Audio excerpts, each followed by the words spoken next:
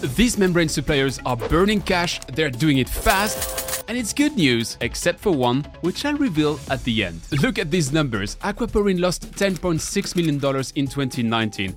20.3 million in 2020, another 20.1 in 2021, and a mere 16.1 million in 2022. Over 4 years, they're in the red for $67.1 million. That's a lot of money, boss. Same story with NX Filtration, which burned $2.08 million in 2018, 1.79 the next year, then 2.57, 12.9 and 9.22, which, if you let me do the math for you, sums up to $28.56 million. A lot of cash. Over the same period, DMEM burned $12.14 million and Cleantech Water $18.63 million. How can that be good news? Good question. I thought so. Well, if we were talking here of Uber, Amazon and Tesla, The cool kids, you know. would you be shocked? Probably not. Yet none of these companies turned in a profit in their first 5 years, so... That's hypocrisy. That's a double standard. Yes, I know that's survivor bias, but let's look at it differently. The membrane market is quite crowded, with over 1,000 active players fighting over a 4 billion cake. Yet that market is not evenly crowded. Let me roll out my disruptometer. That's technology to me. I appreciate that. When membranes became mainstream in the 1990s,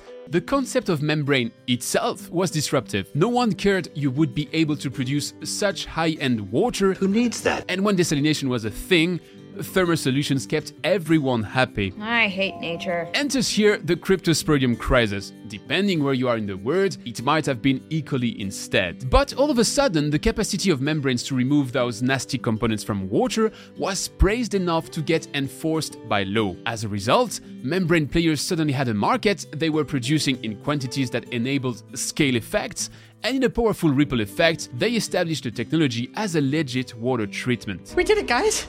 We found the treasure. I'm not making the entire history again, because I've done it several times on that channel. Links in description if you want a reminder. I'm going on a quest, a journey. But you'll see later that this part of the story is important because it might repeat. So let me come back to my disruptometer. The first section of the market that took off was ultrafiltration for clean water, followed by membranes of the same UF pore size applied to wastewater, aka membrane bioreactors or MBRs. If you're trying to make a dent in those sections of the market, let's face it, you're a commodity. Really? It sucks. That comes with low margins and incredible competition on price. I'm out of here. I am out of here. I quit. If the 4 companies we discussed today were in that section, they would need to burn a multiple of the money to get the ball rolling. More. And honestly, they would simply be dead in the water. Luckily for them, they're not really. Sure, they intend to sell some stuff in the commodity section to reach critical mass, but the real bet is in developing the higher end of my disruptometer.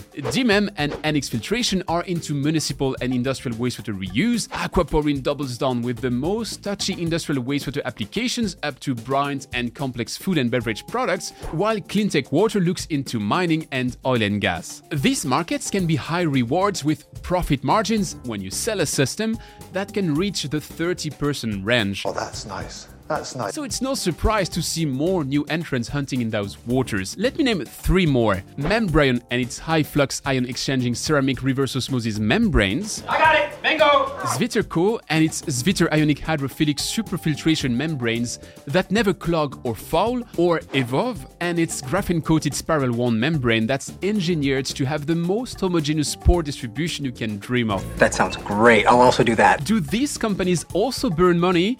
No clue. If you see what I mean. None of their CEO openly answered my questions when I asked them on my podcast microphone. And they're not public, so they don't have to publish their yearly results.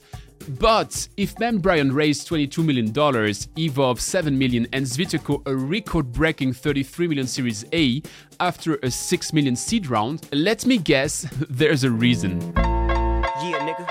Now that I've repeated 12 times that these companies burn money, it's maybe time to reveal on what they do it. Come on, we're waiting here. All right, man. They're investing in production capacity, in R&D, in a piloting fleet, and in demonstration plants. Last year alone, NX Filtration and its 135 employees ran 167 pilots. Yes, you heard that right. They're running more than 1 pilot per employee, and they even own a more extensive pilot fleet than their employee fleet. Well, what's that? Yeah, I just made up that term. Can you be profitable with that? No, but it's not the intention. All these companies released their business plans prior to IPO or investment rounds, and they all planned to burn cash to establish themselves on the market as fast as possible. Because once you've proved yourself in the membrane world, you're in a good position for lifetime profit. This is interesting. Go on. Membranes need to be serviced and replaced over time.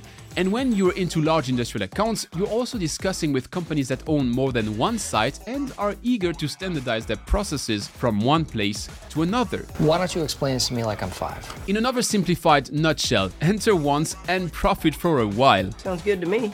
I bet it does. Here's where my cryptosporidium crisis analogy kicks in. At the end of the disruptor meter, all these players establish themselves. A tide of similar magnitude is starting to rise. It's called water scarcity. When states announce they want to 10x their reuse, and when most industrials align themselves for 100% wastewater reuse loops, as Alex Rappaport, the CEO of Sweetercoat, told me, I've never had to walk into a customer conversation and convince them that doing something more interesting with their water was a good idea. Those days are long gone. It's no longer a question of why shall one reuse its wastewater, but of how to do it. And all these players have unique arguments to get the lion's share over commoditized traditional players. Does this one-to-one mean that they will all become the new Xenon or Xflow? Not investment advice, never was, and of course not. But on paper, if you were an early investor of NX Filtration, you've already 10x your investment while the company still burns money and didn't break the $9 million yearly turnover mark yet. So imagine if they turn profitable. Oh my god. Jackpot, baby! Bottom line, I guess you can afford to take an informed risk. The question is, how do you inform that risk? Well, one powerful and concrete way to get to know the early stage gems of the water industry, but also key trendsetters, stakeholders, investors, and the creme de la creme of this fast-moving scene is to attend the Blue Tech Forum the 17th and 18th of May in Edinburgh. All the links and information are in the description. Paul and his team were kind enough to create me a coupon code Antoine20, which provides you with a 20% discount on checkout when booking your conference seats. That was my first influencer-style call to action. It's an interesting experience. And I'm only doing it because I'm attending myself. I really enjoy Blue Tech's tech, entrepreneur, and trend curation. I got to meet last year at the Blue Tech Forum with profiles you really don't see anywhere else. So if you want to experience it for yourself, you have until the end of April to use the coupon code Antoine20 and you get 20% discount.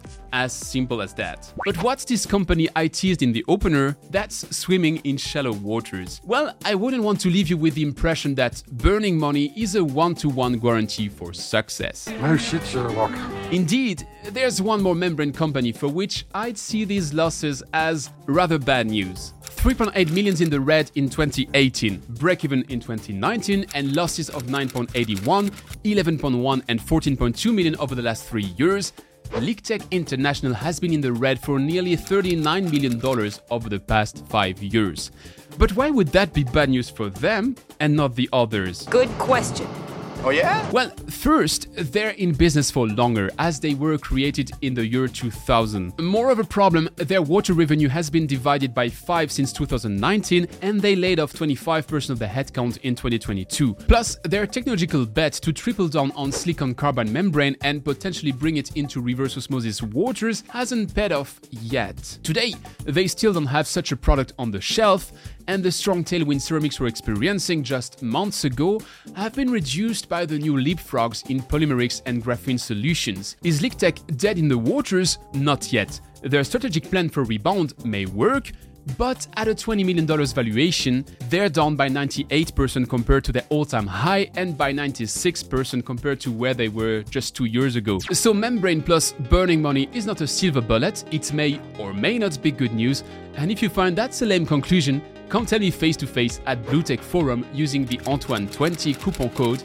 and the first beer will be on me. See you next time.